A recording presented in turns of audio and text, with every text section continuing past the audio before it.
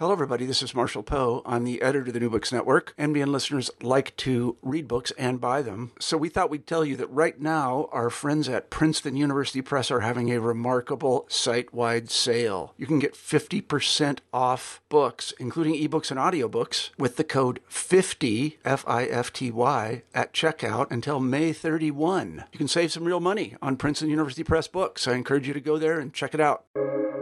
Welcome to the New Books Network. Welcome back to New Books in Eastern European Studies.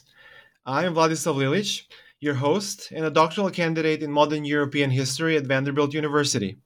Today, I am happy to welcome Anca Parvulescu and Manuela Boatca, co-authors of an extraordinary field-shifting new book, Creolizing the Modern, Transylvania Across Empires, just off the Cornell University Press. Dr. Boatca is a professor of sociology at the University of Freiburg in Germany, where she teaches and publishes widely on world systems analysis, decolonial perspectives on global inequalities, gender and citizenship in modernity and coloniality, and the geopolitics of knowledge in Eastern Europe, Latin America, and the Caribbean. Dr. Parvulescu joins us from St. Louis, where she teaches at the Washington University's English department. A prolific author, she has worked in the fields of literary theory and criticism, visual culture, female labor and migration, and the East-West relations in contemporary European history. The result of their sustained collaboration, Creolizing the Modern develops a comparative, multidisciplinary method for engaging with areas of the world that have inherited multiple conflicting imperial and anti-imperial histories. Transylvania, one such historical region at the intersection of the Habsburg Empire, the Ottoman Empire, Austria-Hungary, and Russia, has offered my today's guests a platform for a multi-level reading of topics that include the region's capitalist integration into global commercial circuits, anti-Semitism and the enslavement of Roma, multilingualism, gender relations, and religion. Using Livio Rebreanu's 1920 modernist novel Yon as an analytical point of departure and a chronicle of Transylvania's modernities, the co-authors provide innovative decolonial perspectives that aim to creolize modernity and the modern world system. Drs. Boatca and Parvulescu, welcome to the show, and thank you for taking the time to talk to me about your work. Oh, thank you so much for having us and for your interest in our book and your very kind introduction. Thank you so much for the invitation. We're really excited to be here, and we're fans of the New Books Network. So for once, we're on the other side of the listening experience. So good to hear, and the pleasure is all mine. As is customary on the channel, I will start us off by asking how this project initially came together. How did you decide to work together? And in addition, would you perhaps share some thoughts on the benefits and challenges of collaborative scholarly work in the social sciences and the humanities? Oh, thank you for that question. I can start. So Manuela and I met a few years ago and realized that we were working on very similar questions, but from different disciplinary angles. I work in comparative literature, where we take the concept of world literature as our object of study. Manuela works on world systems analysis. We both ask questions about the world as a unit of analysis and various modes of global circulation. We both had worked on migration. We both worked on Eastern Europe. We started writing an article together for a special issue edited by Laura Doyle for the Global Circulation Project. That article became the heart of our book. We simply started working and collaborating and did not stop after that. We finished the book during the pandemic with all the difficulties that entailed, and we are very, very happy to have it in hand right now. Yes, and if I can add to this, the benefits and the disadvantages of collaborative work, for us, there were plenty of benefits, but the disadvantages were rather in the lack of engagement with interdisciplinary collaboration and the lack of really truly transdisciplinary projects and the need to defend them in our respective disciplinary settings. So in the beginning, when we talked about constructing this book around a novel, it was clear to me that sociologists would be very suspicious of such a project, because it would only be, and even then only limited, in a limited way, acceptable if it was sociology of literature, which is not what we had in mind. And on the other hand, working from comparative literature with sociological concepts, there were lots of discussions, for sure.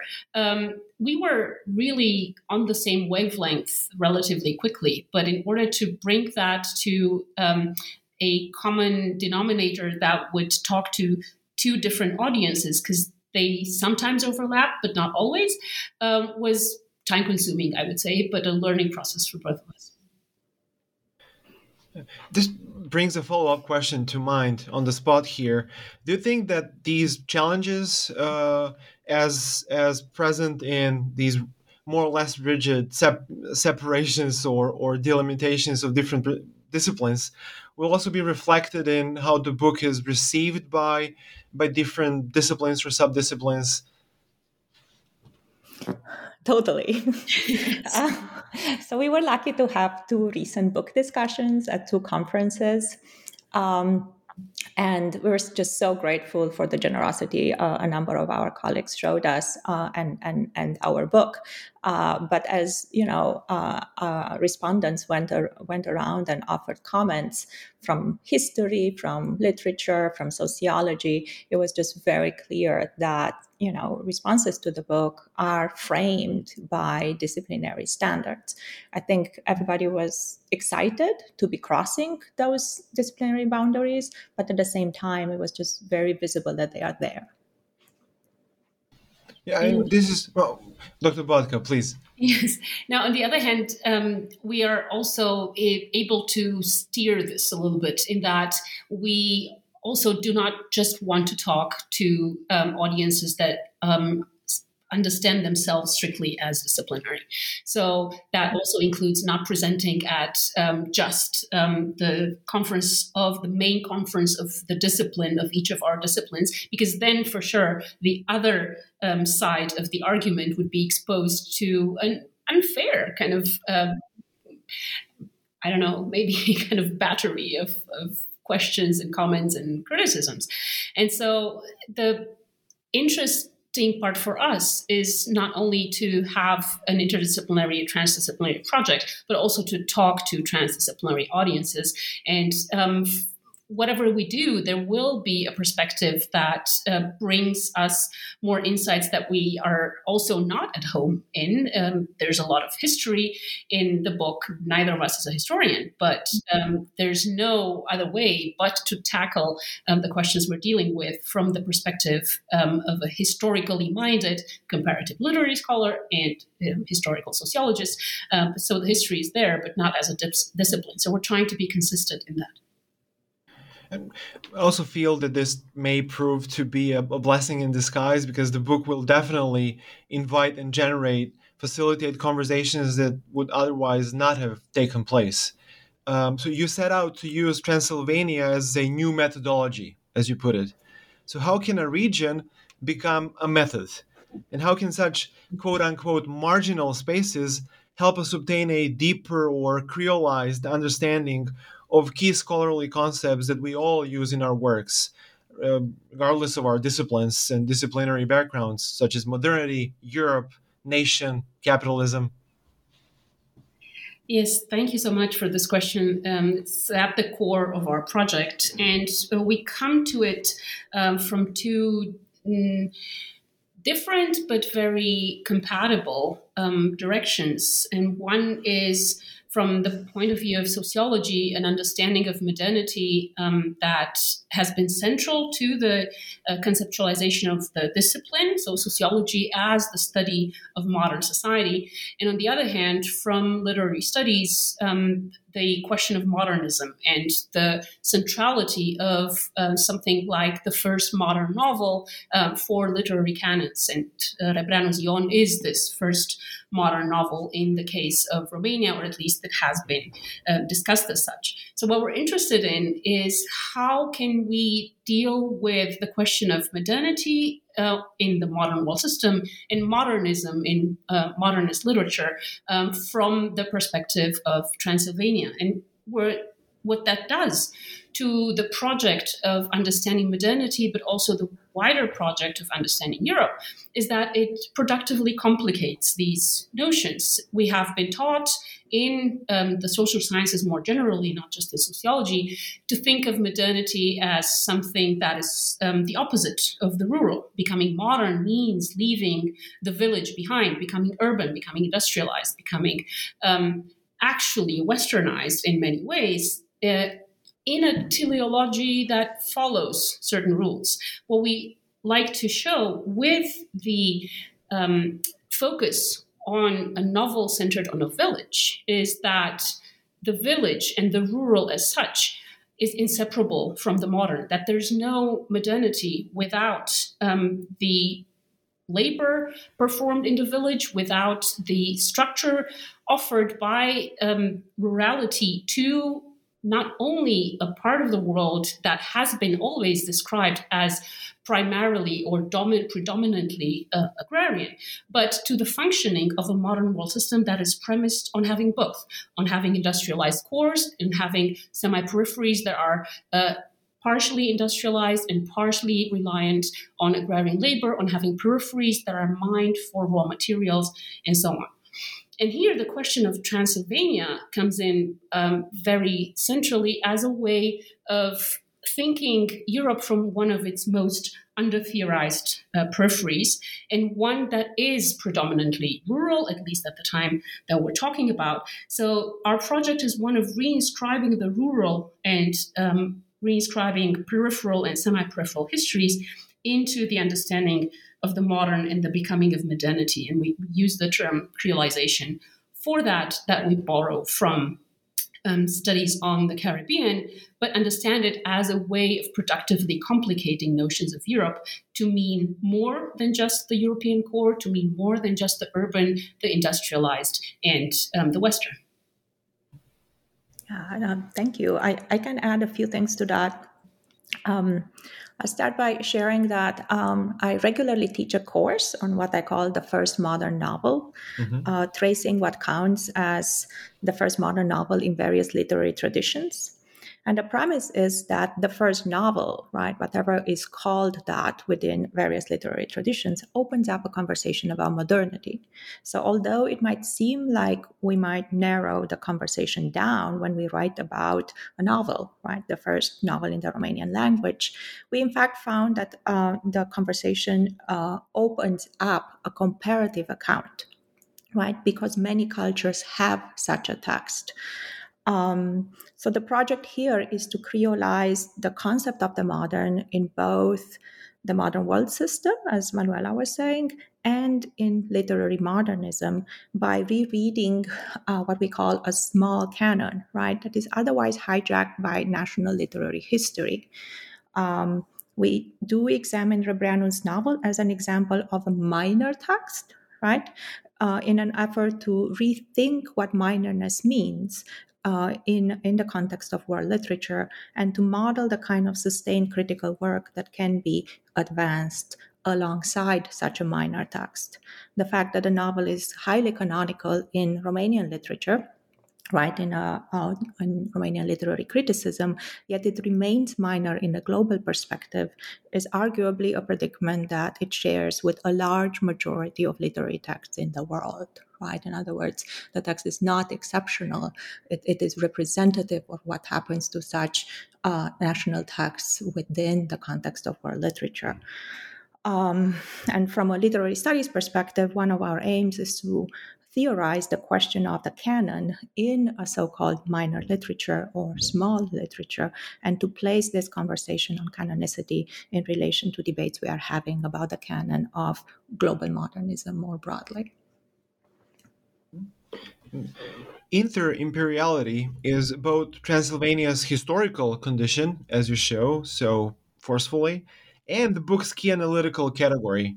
So, how do you mobilize this historical experience of ethnic diversity and multilingualism across empires to challenge received wisdom about such enormous, huge, looming concepts as coloniality, post coloniality, and imperialism itself?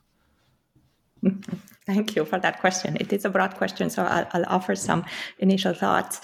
So, on the concept of interimperiality, we engaged the book published by Laura Doyle titled Interimperiality in 2020. This is a book we greatly admire. And from a different angle, we are also inspired by a book co-edited by Shumei Xu, also a few years ago, titled Comparatizing Taiwan, which places Taiwan and comparatively other regions of the world at the intersection of a number of empires. So in dialogue both with Doyle and Xu, and in the context of these debates, we realized that the term interimperiality captures something that historians of Eastern Europe have been aware of for a long time, right? The fact that in many parts of Eastern Europe, Transylvania included, but we could think here of Western Ukraine as well, historical Galicia. It has mostly been a question of not whether an empire was in charge, but rather which empire. And very much, what we call agency in these situations has been a matter of negotiating between empires and often pitting one empire against another, right? So the whole conversation around the concept of interimperiality resonated with what we know about the history of the region. Cultural and social forms in such regions very much develop in between imperial spaces, right? And one of the examples we give that remains eloquent as a symptom of interimperiality is multilingualism. We spent a chapter of the book developing the concept of interglottism, which we see as a kind of a subset of interimperiality, the situation of being between languages, right, in the aftermath of a history that developed across empires. So interimperiality helps us understand regions of the world like Transylvania that have not really been legible to a post-colonial or decolonial lens.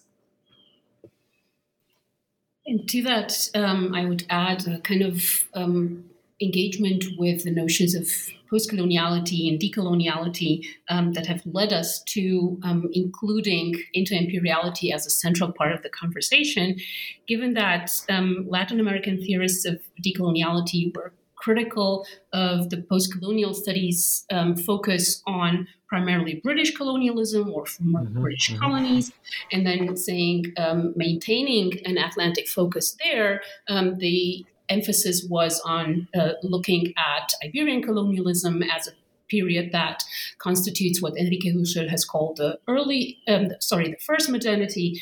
So early modernity in that sense would be one that is not industrial, that is not British hegemony, but that is Iberian colonialism that sets the stage for the extracting of resources that are then used that go into British industrialization. Now, that Atlantic focus leads to kind of an overemphasis of the European colonial expansion. And here, Laura Doyle's and Shumei Xu's call to complement that focus with comparative work on non-European empires, especially the spaces between various European and non-European imperial formations, is kind of a very important intervention. This is why it caught our attention.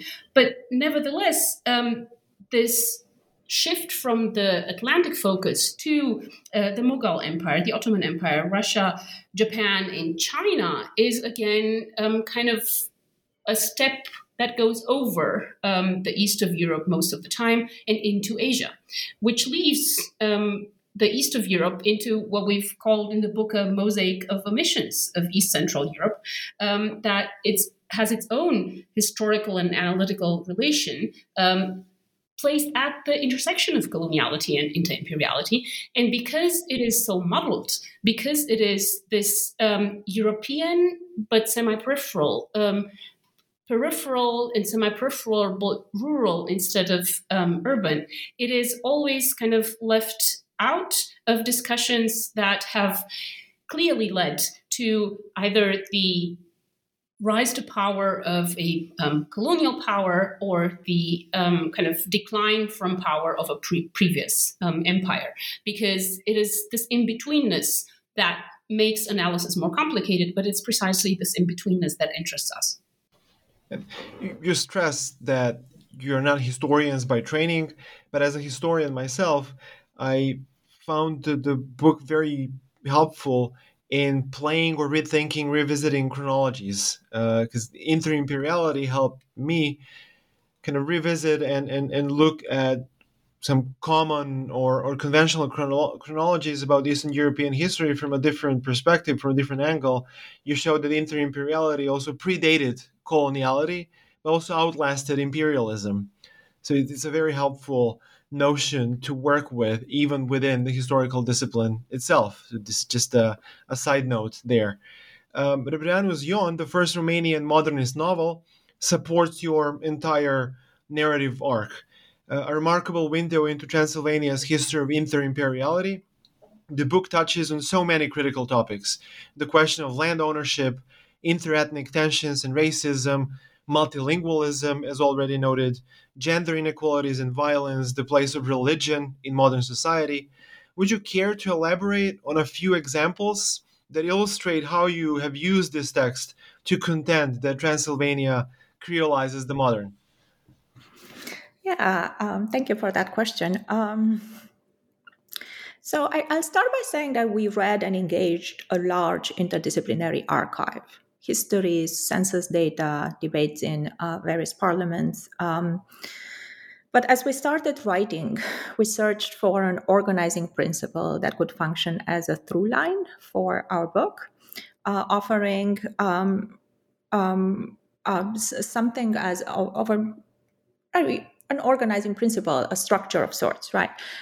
So as we started writing, we settled on Răbreanu's Ion as an anchor for the book, and that for a range of reasons.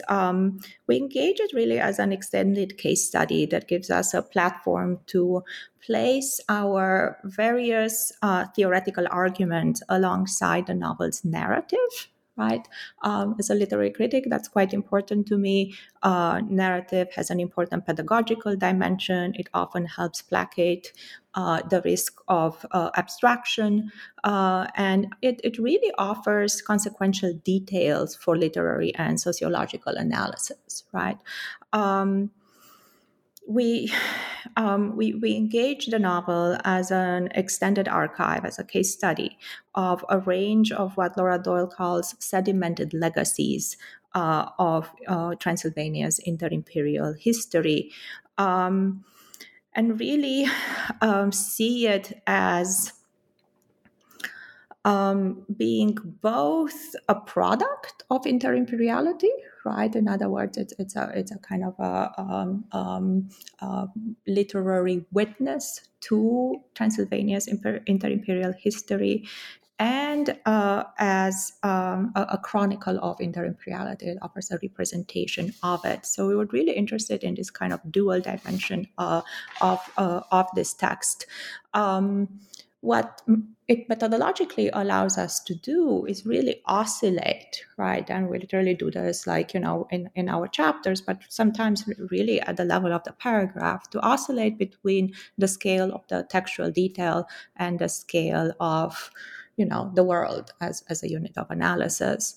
I'll stop there. There are a few more other things to say about, like, why this novel. It's been translated into a number of languages. It's circulated therefore quite a bit, but remains minor within the canon of global modernism, and that really interested us as a kind of, like, what Franco Moretti calls the great unread. Why are certain texts, like, which are translated and which circulate, in fact, not read by scholars of global modernism, right? And then the other kind of angle into it is that this is a very, very canonical text of Romanian literary criticism. It's it's largely being read in a nationalist key. So the project here is really to revise and reframe the position this text has within Romanian culture, and hopefully comparatively in relation to other literary canons, and reframe it as a text of world literature. Yeah, linked to that, the kind of debates about the intersection of world literature and coloniality are paralleled in sociology with debates on the intersection of world system and coloniality, and how that helps us think through several of the proposals that the world systems perspective had put forth. But primarily for us, using the novel as our lens and our entry point into discussing Transylvania across empires has to do with the circulation of knowledge in both of these worlds, the world literature and the world system.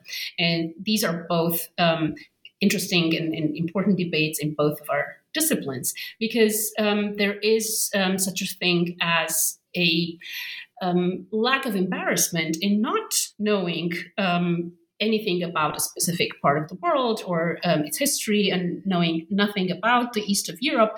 And this is not something that puts scholars to shame in a global North or Western context. So this lack of embarrassment signals what post-colonial theorists have called sanctioned ignorance or asymmetric ignorance. And for us, knowledge about Transylvania and about Eastern Europe more generally falls within the purview of such sanctioned ignorance. Not to have read the primary texts or to know the history, not to engage theory developed in languages from peripheral and semi-peripheral areas of the world are legitimate options because of a colonially and imperially enforced division of academic labor and the way knowledge circulates. So on the one hand, you have the theory-producing metropole overwhelmingly associated with the global North that is credited with having the science, the concepts, and the methods, and the literary canon, as Walter Mignolo has put it. On the other hand, the periphery is reduced to a source of data and repository of myth, folklore, and indigenous art, but that is not considered a legitimate source for concepts or canonical literature. It is just mined for data, if you will. So that is how academic convention adheres to a canon of theory in one or two languages, which is its own function of the international distribution of knowledge production. So we take up this question in relation to inter-imperiality by focusing on Răbreanu's novel, and also by engaging historians and theorists who write in Transylvanian languages as well as other so-called minor languages. And for us, this is an intervention, a way of creolizing the theoretical conversation alongside a range of units of analysis. Could we further operationalize the ways in which you use the novel to generate or support analysis or a discussion of a myriad wonderful themes and topics, starting with land ownership and the peasants' hunger for land, or such interesting aspects of Transylvanian history as multilingualism, anti-Semitism, gendered violence, the place of religion. I mean, you can start anywhere because it's well nigh impossible to summarize the wonderful chapters here, but just to tease our readers, our listeners, and perhaps transform them into readers as well. Yes, thank you. You've given a wonderful overview already of the chapters. But really, starting with land ownership is kind of being both at the heart of the novel, Ion, that we're discussing, but also at the heart of what 1920 Transylvania was mostly about in terms of the struggle for land, which is something that has world historical implications and that we look into, but is something that crystallizes around that time because there were agrarian reforms after the abolition of serfdom in the Habsburg Empire, but it took a while until these measures had impact in Transylvania. So peasants who had not been serfs were excluded from the land offered through the land reform. So that meant that they were actually in the same or in a worse situation than before.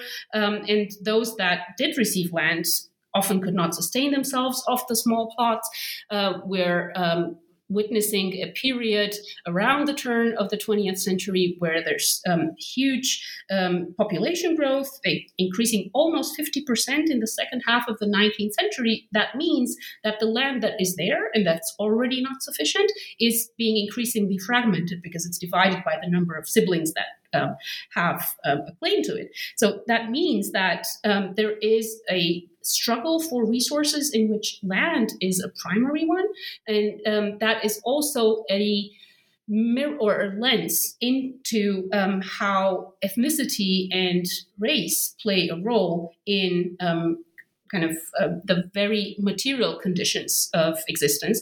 In Transylvania, land ownership was distributed unequally. Into what we call an inter-imperial rural population. There were Hungarians, Saxon, Romanians, Armenians, Jewish, and Romani peasants. But there is a Hungarian nobility being or remaining the major landowner in Hungary. So there is an entire source of conflict that, while it crystallizes or appears as ethnic conflict, it is a conflict about land. It is a conflict that is very clear for the main character in the novel, because he belongs to a generation that has been promised land for centuries. But the abolition of serfdom, the very chronology, right, that you mentioned, that inter-imperiality helps clarify. The abolition of serfdom that was supposed to create modernity, it had created paupers. It did not create proletarians, but also not free, happy peasants, but paupers rather. Mm-hmm. And this is where Ion comes in, and this is where the ethnicity and the land question intertwine, the land and property of land being also a condition for citizenship. Yeah, so I'll add a few thoughts on the other chapters, re-emphasizing one of the points that Manuela just made.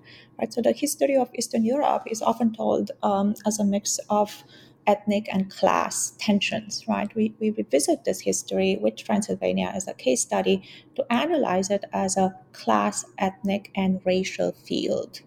And on this last note, we tell a story in two of our chapters about relational racialization.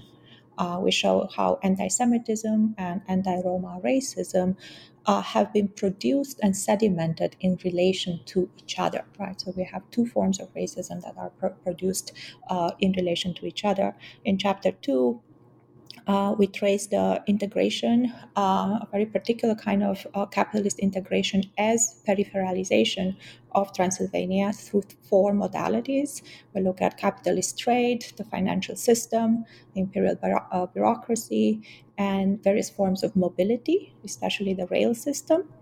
And we show how anti-Semitism was amplified in the region through a process that further peripherized the rural, largely Romanian-speaking population while promising Jewish emancipation by assimilation to the Hungarian language and Hungarian bureaucracy. In chapter 3, we trace the history of Roma enslavement in adjacent Moldova and Wallachia, from where formerly enslaved Roma often moved into Transylvania. We show that anti-Roma racism, anchored in this history of enslavement, traveled between Romanian-speaking populations in Moldova and Wallachia on one hand, and Transylvania on the other. As you mentioned, we dedicate chapters 4 and 5 to an analysis of the imbrication of inter-imperiality and gender. In one, we study gendered violence. Violence against women that is tied to the fight for land. In the other, we study the limited access to a multilingual education for women deemed guardians of the spirituality of the nation. Right? So although there is a kind of a widespread educational network that was available to women in the region in the early 20th century, they often did not participate in it on account of nationalist movements that tasked these women with the work of various nationalisms. And finally, in chapter 6, we analyze the Transylvanian religious field, very, very complex religious field. You might know that Transylvania is considered the birthplace of the concept of religious tolerance, very limited concept of tolerance. And we focus there on the role of the Greek Orthodox priest in Rebreanu's novel, but also just Greek Orthodoxy more generally as a form of creolized religion in the region. And to that point, basically the understanding that Transylvania is a haven of tolerance, as it was often considered not only a haven, but the birthplace of the concept of religious tolerance, emerged around the time of the Counter-Reformation. What we show in the book is that this much celebrated understanding of being a haven of toleration had its internal limitations, both before and after being encroached upon by coloniality, which precisely testifies to inter-imperiality and to its endurance. Because Greek Orthodoxy was not recognized as an accepted religion of the land. Its tolerated status led to struggles over religious rights. Orthodox believers had their religion recognized only at the end of the 18th century with the passing of Joseph II's Edict of Toleration. The situation of Judaism oscillated. There were periods of persecution, periods of tolerance, but Judaism was granted legal status in Hungary only as late as 1895. At the same time, the situation of the Roma in Transylvania was one where they were required to forcefully assimilate, to renounce their dress and occupations, to attend Christian churches, and thus were designated as new Christians. And the same phrase was used in Habsburg Spain to refer to converted Moors. So we see there an arc that links inter-imperiality and coloniality by way of differentiating the othered populations, right? It's a way of marking the difference, and religious difference is marked by the newness of their Christianity. So basically what we see is that considering Transylvania the birthplace of toleration speaks to a tension between a hierarchized range of inter-imperial religious options. And even though this has been a masterful, holistic summary of the book's many narrative and analytical trajectories, I will still urge the listeners to go and get it now because it's definitely worthy of anyone's time. Finally, where has Creolizing the Modern taken the two of you as scholars? What are you currently working on? We didn't discuss the order of that question, but Anka, do you want to go? So we do have a number of article projects. I'm very much looking forward to a series of events we have planned that are very much discussions of this book. So I'm afraid that the book is keeping us quite busy as of now. But I do think this is a long-term collaboration, and I very much look forward to see what's coming next for us. And on the other hand, we're being true to the idea of the book that it's not only collaboration, but it's also the idea of interglottism and translation that is important to us. So we're also now working on the German translation and in parallel, the Romanian translation of the novel. And we hope that both will be out by hopefully the beginning of next year, but next year for sure.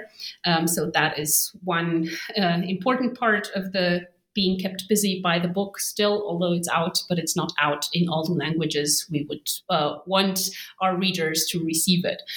And the other kind of tentative project is one that has to do with the chapter on Romani enslavement that we're now also working on with Romani colleagues, especially with Adrian Nicu Furtună from Bucharest. That is not a concrete writing project right now, but kind of exploring the possibilities of delving deeper into the topic. fascinating. Dr. Botka, Dr. Pavlulescu, thank you so much for joining New Books in Eastern European Studies. It was a pleasure to have you on the show today. Thank you so much for having us. Thank you so much.